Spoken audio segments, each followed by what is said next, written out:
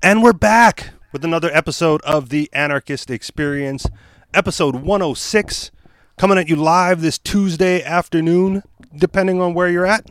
As always, I'm your host, Mr. Rich E. Rich, along with MC. And since this is your live Tuesday afternoon call-in show, if you happen to be listening to us live, those numbers for you to dial are 303-335-9527 or 303-835-1301. That's 303-335-9527 or 303-835-1301. We didn't hear from you last week, MC, so what is going on with you?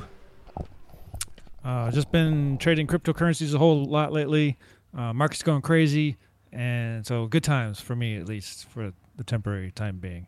But in other news, I got blocked by somebody on Facebook. Oh no! The world is coming to an end. Blocked again. So I can't remember his name. I would call him out, but I forgot his name. And when you block somebody on Facebook, all your previous posts just kind of disappear from view. And I can't, I didn't take a photocopy of it when he started getting, his feathers ruffled. So basically, the debate was about borders. So he's anti-IRS, says, taxation is bad. We need to end the IRS. But he's pro-borders and ending the sanctuary cities and stuff like that. And so Sounds I told like him, a neo-libertarian.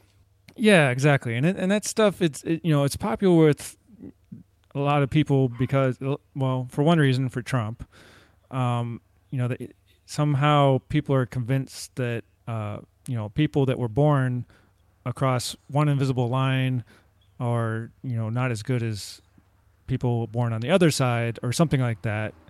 And yeah, it's really, really crazy. So, I'll just jump to the end of it. His last comment was that, my comment was, didn't you remember what the first thing I said about it was like, no victim, no crime. So yeah, that is pretty self-explanatory, my position, and very simple. And his was like a paragraph long about how people have like a collective ownership because of taxes and stuff. And I was really confused coming from an anti-tax person that he says he is, was using the tax argument as a reason, why the property that is not mine is somehow everybody's that was born on this side of the line. So, right now, I mean, you can understand just from my voice, it's hard to convey these things because it's just confusing. It's not very rational.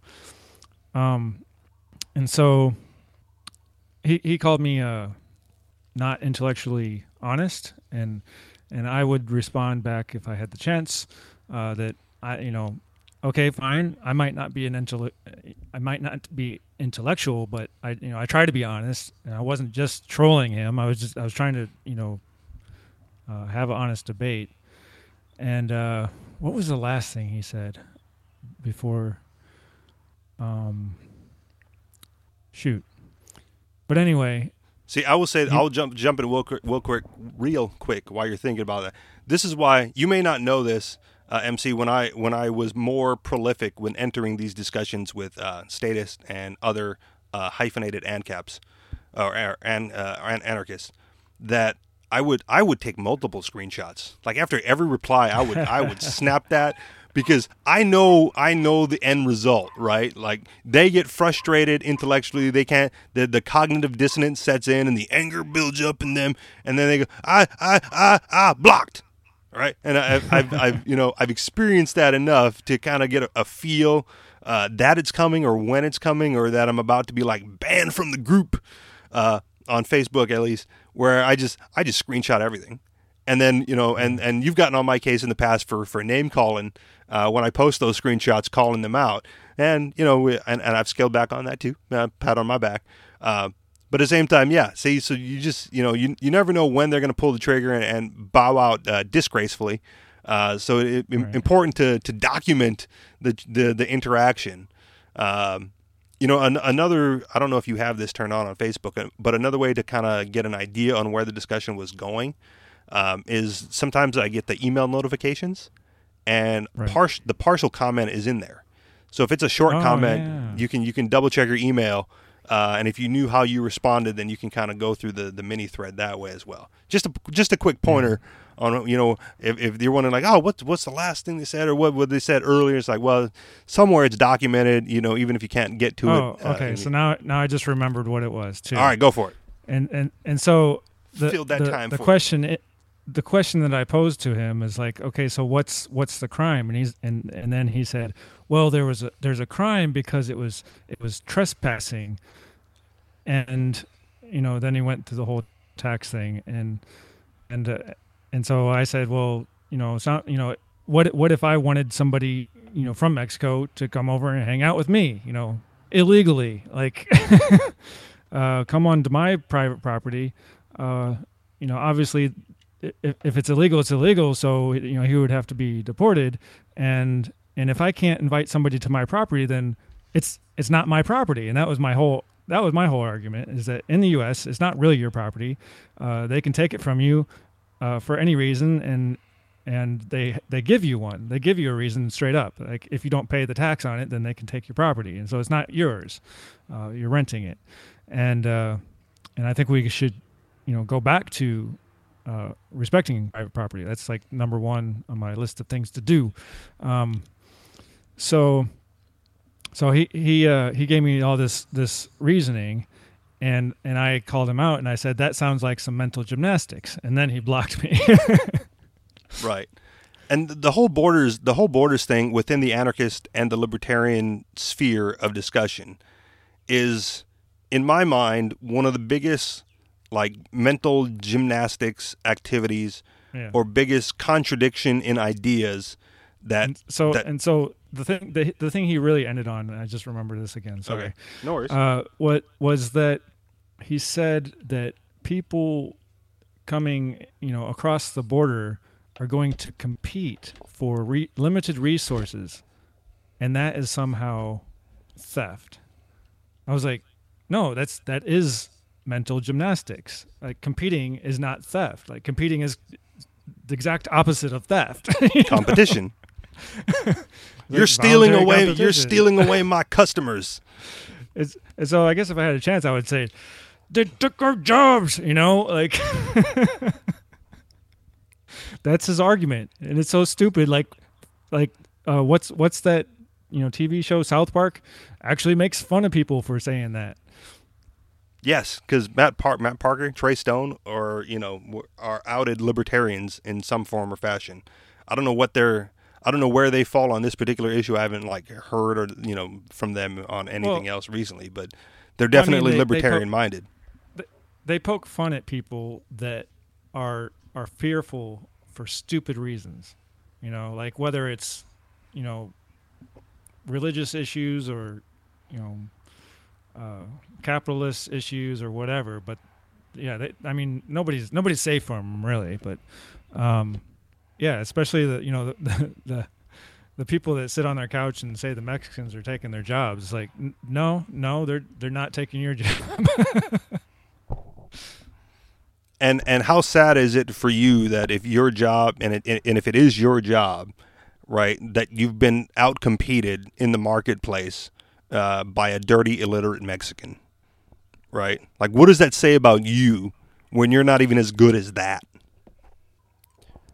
What I was gonna say, as far as the entire border issues, right, is within the libertarian anarchist scope of argumentation and scope of ideas, right? I think we're all familiar with private property being one thing, right? But it's not unheard of to hear a libertarian thinker or writer or blogger or whatever come up with the idea or come to the conclusion that government ownership of property is illegitimate, right? It's like, they tax our money and they steal it from us, and then they own the land, but it's really ours that they took from us, right? So it's like it's an illegitimate form of ownership. And we go, yeah, of course it's illegitimate. Like It's we've it's definitely circular reasoning. Right. that they try to use to their advantage, but it's like it's so much mental gymnastics. I'm like, doing backflips in my head, like trying to keep up with what do you mean, man? Like, Right. I just said like it's not a crime, and then you say somehow an immigrant is stealing from you when they're not stealing from you. Right. But I'm just the borders itself, right? Like me and you, I think, can accept, right, the argument that the state ownership of land and resources is illegitimate by how they acquired it, how they maintain it, and that it's in direct violation of private property rights, right? And then if there is any, but that's if there like isn't. why. Well, why this is why I'm talking about the back to argumentation. That's why I went back to my original post on his wall or whatever was to do with like what are you talking about? Property rights. Like where do you show me that you have any? Like prove to me that you have any inside of the U.S. Like you don't. Like you just you have to play by their rules, and they will maybe allow you to keep some of it. Well, and that's a whole separate discussion, right? That's the whole like you don't actually have any rights. Where I will not argue that, right? If someone goes like, "Oh, you don't actually have rights," I go, "Sure." Depending on the way you want to phrase that and how what your understanding of rights are, I can totally accept that reasoning. But when it comes to the borders, right? If you accept that the government has illegitimate ownership of the land and the resources, right, and that as anarchists and libertarians that we must fight against the state in order to reacquire and reassert our private property rights, right? Then you can't, in the next breath, as a libertarian thinker or writer or blogger or whatever you happen to be, you can't in the next breath say, well, the government owns all the land, so they control immigration because it's a trespass if a Mexican comes on government-owned land, right?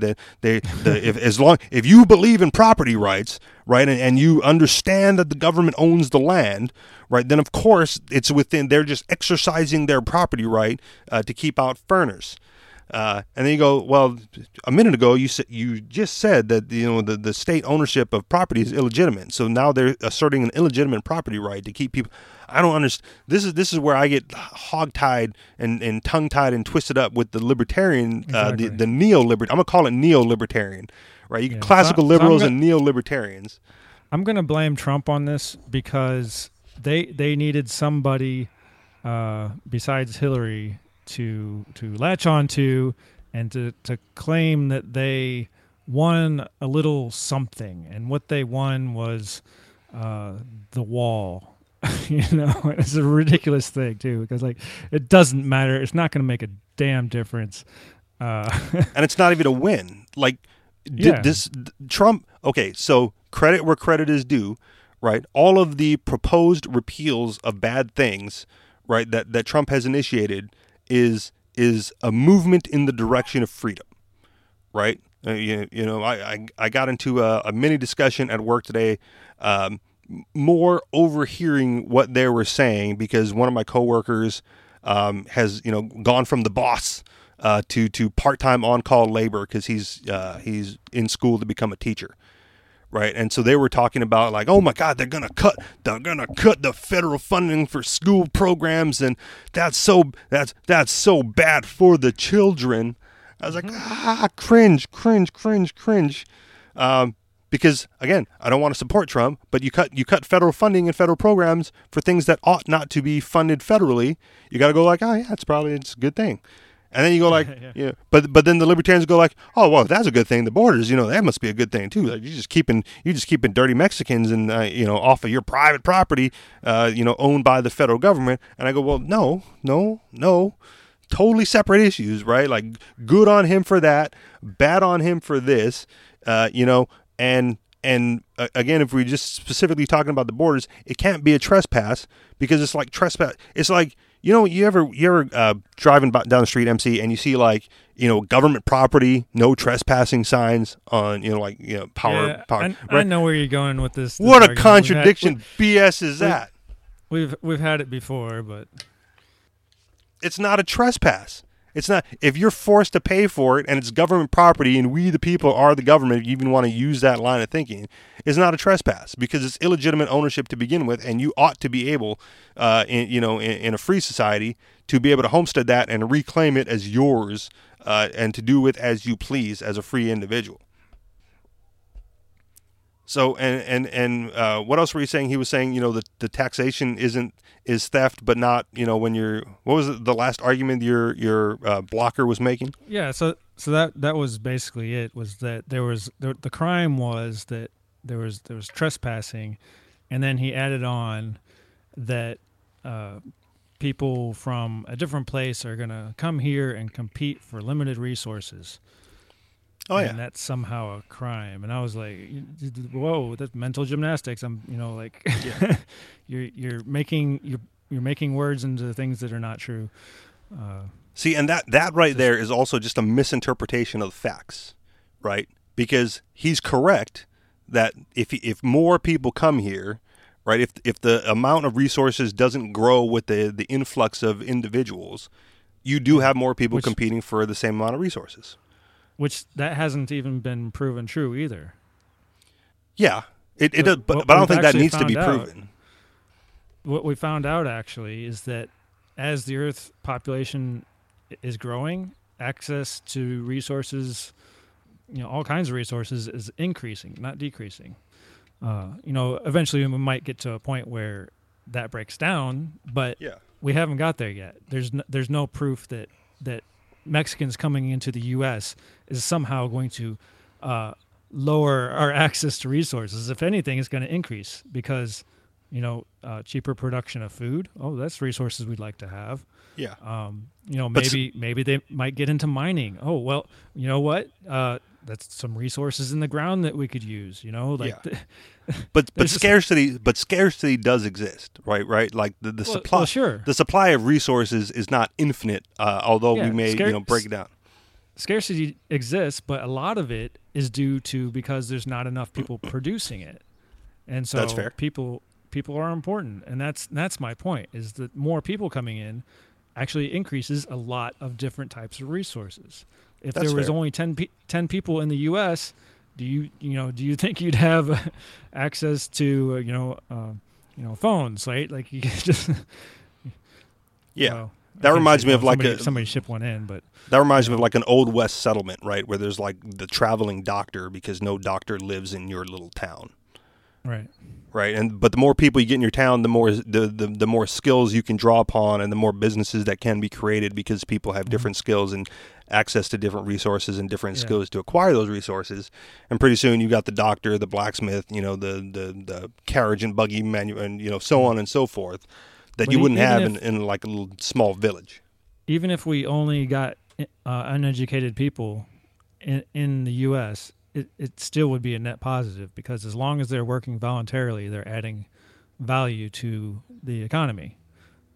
It gets bad when, and I agree with his other, point of view that, if they start stealing from people to give these people welfare, that's wrong. That's obviously wrong. Stealing is wrong. I shouldn't have to say that, but well, and that's a whole different crime, right? That's that's one my of point. Like the tax is the theft. When I started out explaining to him, like the debate was, about immigration, and I said, well, why don't we focus on ending the IRS? That's probably affecting your life a lot more than the Mexicans are. I guarantee you it is. Yeah, it's the same argument. Go ahead. People are so confused right now because somebody told a bunch of people that immigrants are the biggest problem, and they're not. They're simply like on a rating of 1 to 100, it's a 0.1. Does it affect you? And who else is stealing jobs? Well, pretty soon the graduating class of 2017, right? Those youngsters stealing. We got to do it for the kids until they get to be of job age, and then they're stealing our jobs. But that whole like the whole what is the crime versus what is not the crime, and what's the okay activity versus what is not the okay activity. also falls apart when I get into discussions with like drug warriors about like legalizing drugs, right? Because they go, well, you can't legalize drugs. I go, well, why not? And they go, well, because then people would be stealing, breaking into cars to steal money to buy their crack cocaine. I go, well, when they break into the car, can we arrest them for that? Can that part still be illegal? Can the breaking into the car still be illegal? And then, but we don't have to arrest the people not breaking in the cars who just want to do like, crack rock every once in a while. And they go, no, because they're going to break into cars. And I go, well, no, because not everyone who does drugs breaks into cars, right? Like you have the thing that's not the crime and the thing that is the crime. And if you go to countries where they have legalized drugs, they don't have that problem. Well, which is incidental, right? Like that's an extra bonus in like the libertarian argumentation utility belt. But it doesn't, I try to stick with, like, I've always tried to stick with the principalities and the principles involved and the morality and the ethics, as opposed to, like they said, well, what if you have a free market utopia and everyone dies? I go, well, then everyone dies, because I don't think that's going to happen, but I would rather have everyone be free and dead, right, than under the thumb of some authoritarian state. Like, I'll take my chances with death if you just allow me some freedom. Every once in a while, right? But you're not allowed to take chances, right? But it goes to that extreme, right? It goes to well, what if it's worse? What if it's worse to have no government than it is to have this government? I go, well, let's take our chances, because I don't think that's going to be the case, and there's no evidence to suggest that it will be, other than you're afraid of it. Right, you're afraid to let people do drugs because you're afraid that one of them might break into your car, and you have no way to prevent that from happening. Well, guess what? You allow the drugs, and then you arrest the people breaking into cars. Right, you're afraid to let people into your borders from foreign countries because you're afraid of what they might do. We might let criminal elements in. I go, well, okay, can we let them in and then arrest the criminal elements and do something about that? Right? It's a burden on the prison system and a burden on the taxes. I'm like, okay, so can we eliminate the burden aspect of it, right? And remodel the prison system to something that's not a burden on taxpayers, because it should be, it should be some sort of voluntary arrangement, not voluntary like the criminal just chooses to go to prison, but that everyone ought not to be paying to house these people. Right, like that system right there needs to be reformed in some form or fashion, and we don't have to get into that, right? But if you go like, if they're going to steal our jobs, well, can we let them in, right? And then not give them welfare, and then if they steal your job, well, too bad, you got outcompeted by like I said, a dirty, illiterate Mexican, and you got to find something better to do. But maybe if we let them all in, they'll be productive since they're not getting welfare, and they'll start to add value to the economy in some form or fashion by, the entrepreneurial runs will start their own business. The laborers will do the labor that gives us, better products cheaper, and then everyone wins. Like, it's a win-win all the way around, rather than this fear mindset of we got to keep them out. And not only do we have to keep them out, then we go to the mental gymnastics of saying, well, the government's allowed to keep them out because the government owns the property. As long as the government's going to own the property, until we get rid of the government, we just got to let them do what they do. And then you end up, with the status mindset, and you never want to overthrow the government. Right. So, in other news, I guess I can say his name on there. He wouldn't care. I met online You suggested to me, Jay Munster. Yes, my agorist superhero, if I had one. That's what I call him. After his first post, I said, dude, you're a superhero to me. That's what I called him. That's exactly how I feel. And so yeah, he's quite a character. I enjoy his posts. Sometimes he's a little bit on the edge as far extreme, and kind of a troll. But, yeah, and kind of a troll. But you can't I guess overanalyze everybody. Nobody's perfect, but he's definitely awesome, and he's a wonderful character. So he's definitely needed in the Anarchist Experience. Right. He's not only is he a character, and keep in mind, I've never met him in real life. Like, I've invited him to a couple of Anarchist Experience meetups, and I've talked to him about possibly doing a business deal. Like he would get paid using we can talk about it later. But it's not like I'm asking him for free labor. But the reason he's like my agorist superhero is because not only does he believe the philosophy, he's one of the few of us living the philosophy, right? He's got marketable skills that he offers in the gray market for cash services, right? And he lives completely off of that. From what I can tell and from talking to him, like that's how he makes his living, is 100% on the underground, marketing a skill set that people are willing to pay for voluntarily and that he's willing to do voluntarily. And there's no one else I know that isn't involved in, even if you're like one of the libertarian thinkers, working at some college and getting the message out to the masses, right? You're still getting that college paycheck and you're still getting 1099 or W-2'd or whatever. And, you're giving something back to the state. And as far as I know, Munster does as little of that as possible, except, buying gas to fill up his motorcycle every once in a while. But as far as a job is concerned, he's my agorist superhero. Was there a specific post of his that you wanted to share or talk about, or? Well, one of his posts was capitalism is a system for destroying the system. And, of course, he's got, a whole bunch of people commenting on there. But my issue was that, depending on who you're talking to, the word capitalism or capitalist means different things. And so my conclusion is and it shouldn't. The lefties, the leftards, they believe that the government created capitalism. And, depending on who you're talking to, that's a valid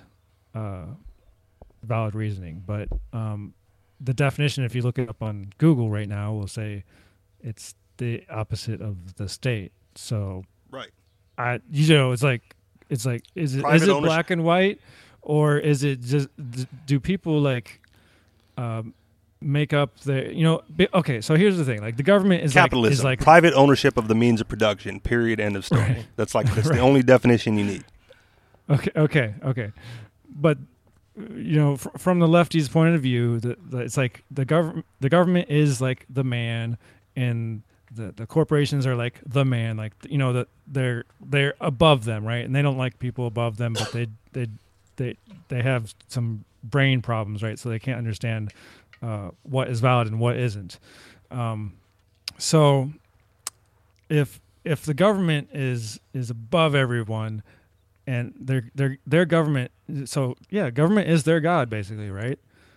Yeah. So if the government God says, we're going to have capitalism, capitalism can't exist without the government God in their minds. In their minds. So, but they're wrong. And that's, yeah. And so that's the part of the problem. I think, what's his name?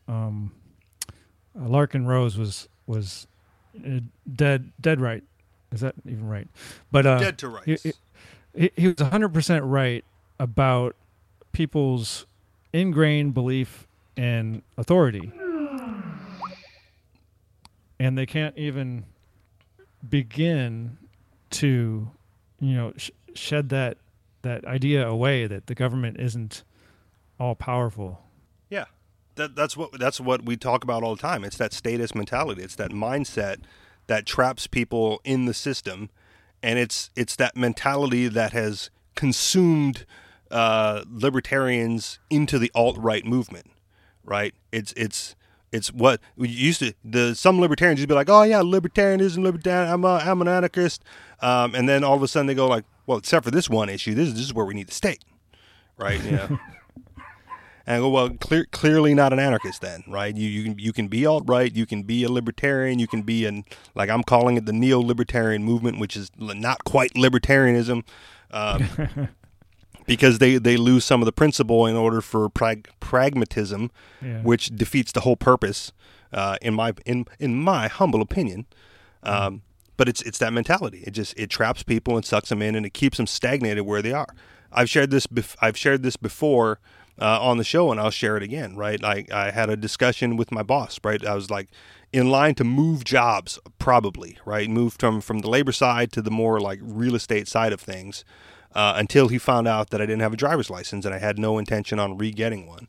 And he actually said to me, right? I told you this before, MC, but just in case we get new listeners and all that, he actually said to me that my limiting belief was that I didn't think I needed the state's permission in order to be successful, right? In order to get stuff done. I went, well, clearly not, right? Your limiting belief is that you do, right? Because I can do just about anything I want, and I can do it without their permission, right? You think I need a driver's license to drive. And at this point, I've proven for, over 3 years that I don't, right? Like my driver's license expired in 2014, right? I've gone 3 years without one, and I've driven regularly. Not every day necessarily, just because who does that? And I ride a moped and, for convenience. But if my job provided parking, I drive every day, right? It has nothing to do, like the moped wasn't a way to like skirt the system. If someone wants to accuse me of that, it just happens to be convenient and cheap for me. But I've gone 3 years. I've gotten one ticket, for driving without a license, and I beat it. And not only did I beat it, right, the only reason I got caught in the first place is some a-hole hit me, right? I got hit. And broke my leg. I was on the moped, and I got hit, by some a-hole. And, I woke up in the hospital, like, oh, yeah, where's all my stuff? And on the top of my stuff was a ticket for driving without a license. And I beat that. You can say what you want about the Mark Stevens method about doing things, but, some things work. And you can say that it's because the cops, never showed up for the hearings, which is why it eventually got dismissed. And I would presuppose with no evidence to back this, that the reason they didn't show up is because they didn't want to answer my questions, and they didn't want to go through like the whole rigmarole. Like I told you this before, MC, too. I went through multiple attorneys, granted to me by the state, all of whom which tried to drop out because they didn't want to present the defense that I wanted to present. And I was going to have to go it alone, and got out of it. So, there's something to be said about, making your intentions clear up front. Like, no, this is how we're going to do it. And if the state wants to participate in this, shenanigans, by all means. But if you don't want to participate in these shenanigans, and you know that they're coming, just stay home. Just, stay home, take the day off, be with your wife and kids. Everyone wants to get home to their family, Mr. Officer. So, don't come to court, because you know what's coming. And I would hope, and I would assume, and I would theorize, even though no evidence to back it, that there's a reason why that happens, right? I've been, I think my win-loss record is pretty good against the state at this point, in part because of the Mark Stevens methodology, even though I've not used it, 100% accurately to his standards, but because they know what's coming. Like I've established that long ago. And I think part of the victories is they just can't deal with me. So you make that clear, you make that known up front, right? And then there's just nothing they can do. They don't want any part of that battle. MC? Awesome. What else do we talk about? We got some news. I've got headlines. You want to do some headlines? All right, let's do it. All right, here we go. Abbreviated headlines, because I did the show so late last week I didn't have all that much time to do show prep this week, but here we go. Headline: another terror attack leads to yet another government assault on your right to tech privacy. Headline: government funding cheapens the arts. Headline: the U.S. government's electronic ban blindsided the world's best airlines, and the worst could be yet to come. Headline: oh wait, where'd it go? Shoot, hold on. Headline. Yeah, I lost that one. Like, I'm not on that page anymore for some odd reason. I'll read it. Tennessee bills teen to replace guardrail that killed her. Oh, yeah, thank you. That's for some reason, like, hiding behind it. Close it. Thank you. Headline: always assume it's a scam. And finally, headline: unfair trade is unfair only to foreign consumers and taxpayers, not to domestic producers. Any place in particular you want to start this week, MC? I don't have it on my list, but always assume it's a scam. All right. You know why it's not on your list? Because for some reason, when you copy and paste an article from LouRockwell.com, it doesn't put the article title in the link. Like it just puts it as Lou Rockwell blog. So whatever. So that's that one. Always assume it's a scam. Just as I predicted and said, we're stuck with Obamacare now, individual mandate and all. What the heck was so hard about just writing the individual mandate is repealed and government cannot force anyone to buy a healthcare plan, then putting that up for a vote? Because we all know that would have easily passed. No, instead we needed a plan to replace it, cobbled together on the fly. What the heck was so hard about repealing Obamacare and then let everyone buy the same health insurance that the Congress and Senate gets? Because that would have been an easy solution that would have worked, but wasn't Trump's plan. Hence, he wouldn't have signed it. No, the whole thing was a scam from the get-go. The Republicans knew darn well they'd have a massive problem if they just repealed Obamacare, and then all those people suddenly lost their health insurance. Plus, there was Trump's bragging that his plan would be better than Obamacare, so they couldn't just repeal it because of the campaign promise. Excuse me. Obviously, the idea was to put forth a plan they all knew had no chance of passing. They knew that days before the vote. Thus, when it failed, they could wash their hands of the whole thing and leave Obamacare in place, eliminating the headache. Ergo, letting them get on with what's more important to them, spending money and getting us into war with Syria. But what we actually see is that basically Trump has collectively punished the American people by effectively saying, now you're stuck with Obamacare whether you like it or not, and stuck paying the individual mandate, so there. How do you like them apples? Those poor, deluded souls that voted for him thinking they'd be rid of Obamacare, he's pretty much betrayed them. People that say his executive order canceled the individual mandate are wrong. It is still in place. So this is the president you've got. When he doesn't get his way, he pouts, blames others, throws a temper tantrum, then punishes everyone for his own failure, and the failure of his party. But on the other hand, this is really what they wanted all along. A way to avoid tackling Obamacare headache and having the albatross around their necks. Plausible deniability. Gosh, we tried to repeal it, but the Democrats wouldn't vote for our plan. Well, duh. They told you that all along, guys. But it was people in your own party that actually cost you the vote. Hello? So, when is everyone going to wake up and see they've been had? What, you think they couldn't have just repealed the individual mandate, which was the major thing people hated about it? Of course they could have, but they'd still have been stuck with Obamacare on their plate because they'd sworn to come up with their own plan. But doing it this way, Trump gets to wiggle out of another campaign promise he really didn't think through. This is just the beginning. Wait until they get started on the great, great, beautiful wall of America. The cost overruns alone will probably stall it before it reaches the California-Arizona border area. Then when Congress refuses to cough up more cash for it, he'll pout, blame others, throw a temper tantrum, and abandon the project. We'll have the great, great, beautiful handball court worth $1 trillion. We also have a war to lose somewhere. Yeah, make America great again. Ha ha ha. Your thoughts on the scam, MC? When when I heard that it failed, a few people mentioned it to me, and the first thing I said was, "Who cares?" Like, okay, so there's a lot of people that say, "Okay, Obamacare is going to fail." Let's just wait until it does. Like, what's the purpose of repealing it when we can just let it fail, let it go bankrupt or whatever, and then just end it that way.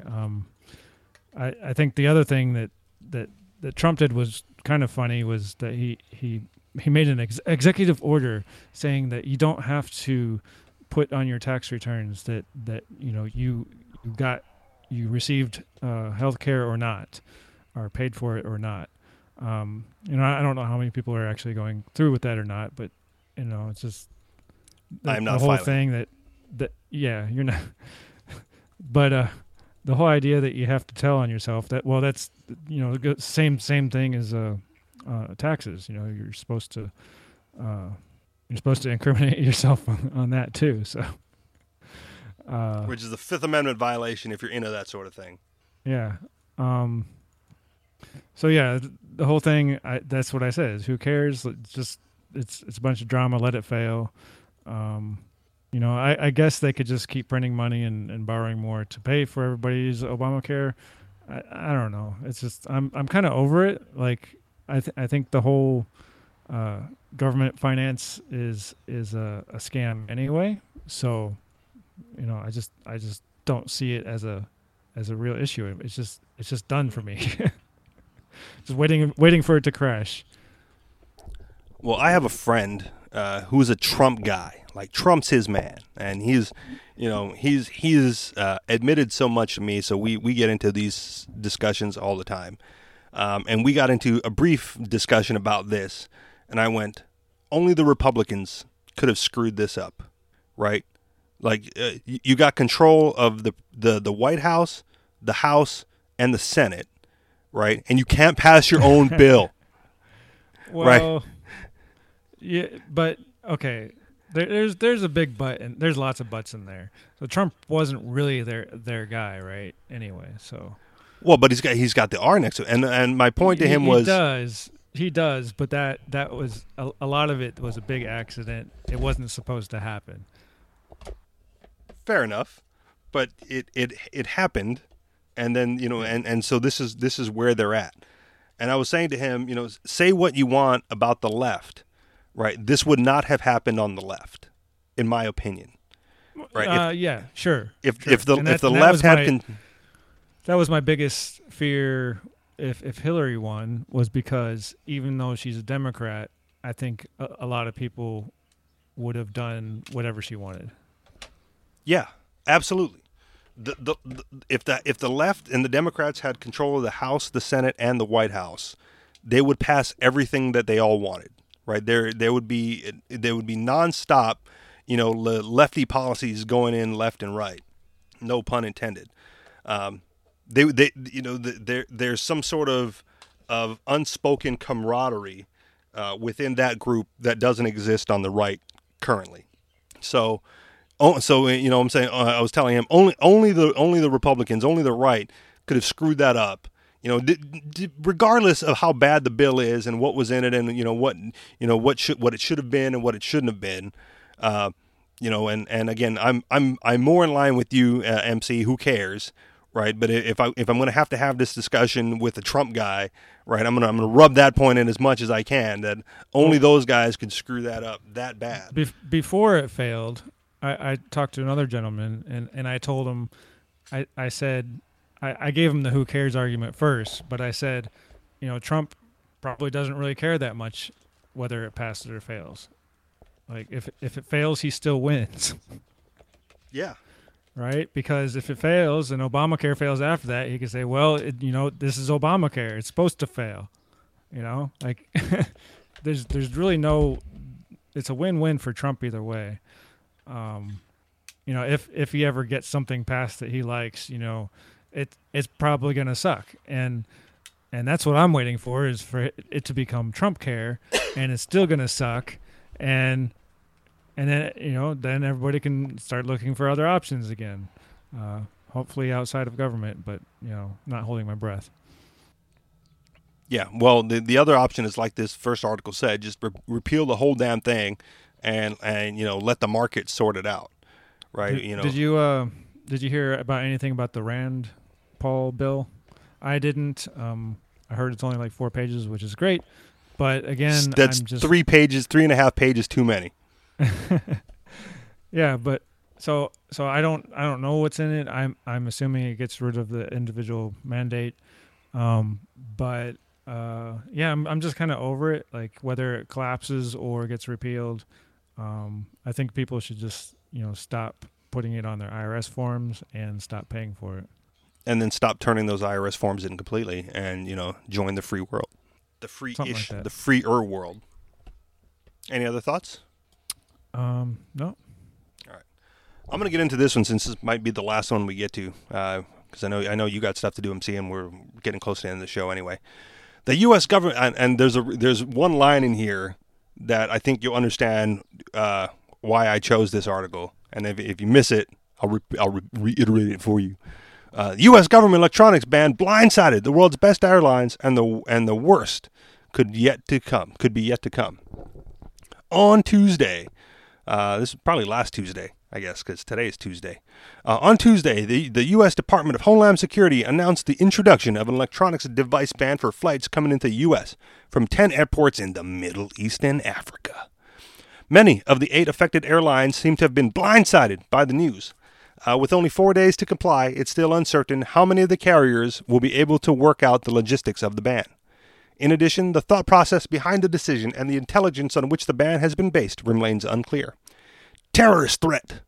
According to senior administration officials, the decision to implement these security measures is the result of intelligence showing a risk for terrorist activity involving commercial aviation. Evaluated intelligence indicates that terrorist groups continue to target commercial aviation and are aggressively pursuing innovative methods to undertake their attacks, to include smuggling explosive devices in various consumer items, an official said on Monday. Whatever this intelligence consists of, it was substantial enough for the national security apparatus to act. According to James Norton, who serves as Deputy Assistant Secretary of DHS during the George W. Bush administration, security actions such as this will take place if there is evidence of a credible threat.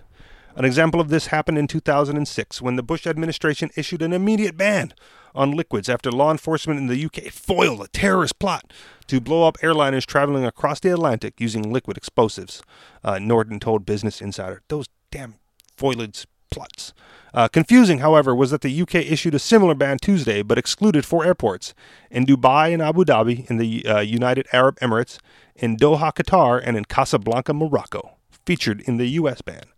In addition, many in the aviation community questioned whether a ban of this type would even be effective in countering a terrorist attack. Doha, Dubai, and Abu Dhabi are major international transit hubs with extensive multi-layered security procedures. U.S.-bound flights are also screened in dedicated facilities using well-trained security professionals who often have experience in law enforcement or the military.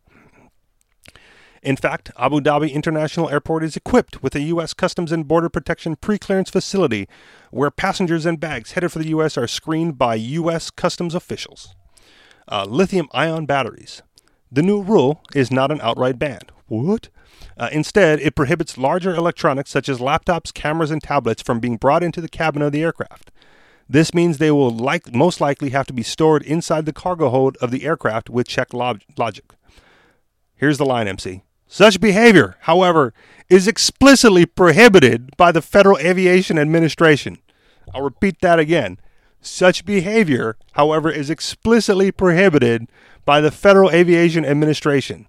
FAA battery fire testing has highlighted the potential risk of a catastrophic aircraft loss due to damage resulted from a lithium-ion battery fire or explosion, the agency wrote in an alert in February. Current cargo fire suppression systems cannot effectively control a lithium battery fire. Administration officials told journalists on Monday that they were working with the FAA to maintain a safe flying environment, but they did not state specifics. Business Insider asked DHS for specifics on Tuesday, but has not yet heard back from officials. This is particularly concerning for Michael Moe, the co-founder and CEO of KULR Technologies, a company that specializes in thermal management systems for batteries. Lithium-ion batteries are inherently volatile with an average of 1 out of 5 million units expected to blow, Moe told Business Insider in an interview. It's statistics. It's not a matter of if, but a matter of when one of these things blows. So when that happens, it's better to have humans nearby to react and put out the fire.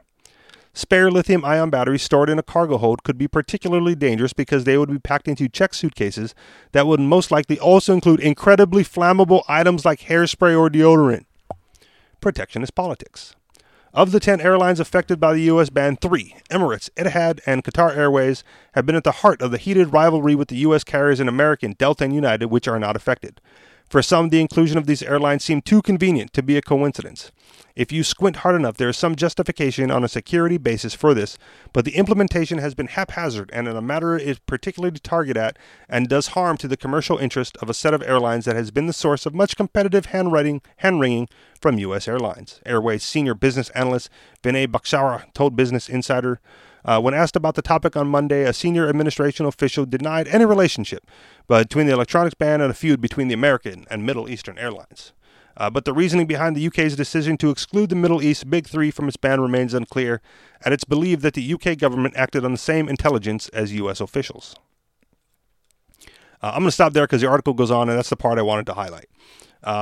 So your thoughts, MC, on this electronics ban out of nowhere that's in violation, of another department's own rules? Yeah, well, I guess the ban isn't in violation, but it forces people to put their electronics in the cargo hold area. which is more dangerous than the passenger area. So, yeah, I don't know why it just can't be left up to the individual airlines how to protect their passengers and cargo. I don't know. I don't want to assume anything about the government as far as them being capable of making rational decisions. So I would just say this sounds stupid. Well, you're right. And then, like we always talk about in a free market, free enterprise, free world situation, airlines themselves would, of course, be able to handle their own security. So this has nothing to do with that. And if the contradictions between, which airlines and which countries are getting banned, between which countries, just goes to show that it's, there's no real concise reasoning for it, right? It's not like, oh yeah, the intelligence says they're coming out of Morocco, so we're just going to ban everything out of Morocco. And everyone's banning Morocco, so too bad Morocco, get your stuff together or face the ban, right? But then to say like, okay, now that you can't carry it on board, you have to put it down below where it's more dangerous. Right, and you got another part going, no, you can't put it down below because it's more dangerous. Like we already know that if you put it down there, it's dangerous. You leave it up top, so it's less dangerous. And you got another part going, no, it's dangerous up top, so you put it down. So there's there's infighting amongst state departments over the best way to keep air travelers safe. I just thought that was funny. Number one. But also to your point, MC, it would be better off just letting the airlines handle it themselves. Like, why not? If you want to carry it on board, let you carry it on board. And if you can't detect a bomb before it gets into like a laptop on board a plane, right? What do you think? You think you're going to be able to stop that from getting into checked baggage, right? You're like, oh my God, he's going to detonate it remotely from his laptop. Well, I'm sure there's a remote connection that can be established in the laptop down below, and just blow it up where it's even harder to put out the fire. Yeah, whether it's from terrorists or it just catches fire on its own. Which is also the danger, right? It doesn't even have to be a terror. Yeah. If one of those ion batteries catches on fire on its own, rather than take responsibility for put it down below, I bet they scapegoat some Middle Eastern country and say that someone on board left it down below on purpose. Good. Oh, don't give them any ideas.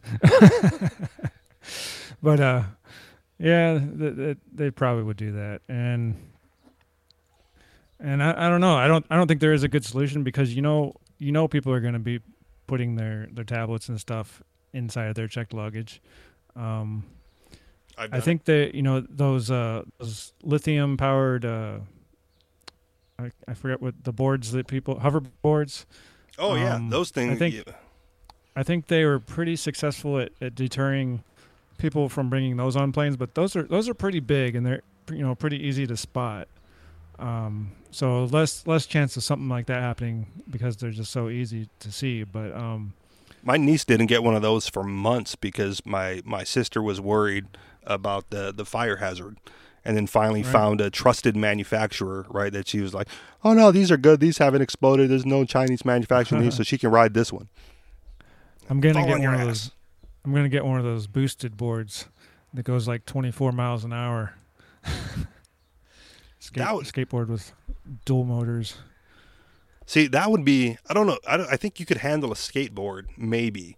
But I don't think, standing upright, like you do on a hoverboard, going 24 miles an hour. Oh, not on a hoverboard. No, those are just, goofy, around a mall or something. I don't know. Where do people even use hoverboards?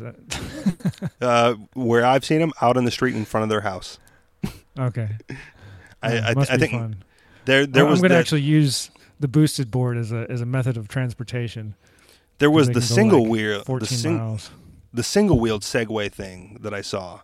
That I saw a little bit downtown when I was working downtown. Like there was like one or two people who would ride that through the street and get to where they want to go, and then fold up the kickstands and carry it with them. But that was supposed to be Segway. Segway was supposed to be like the people mover.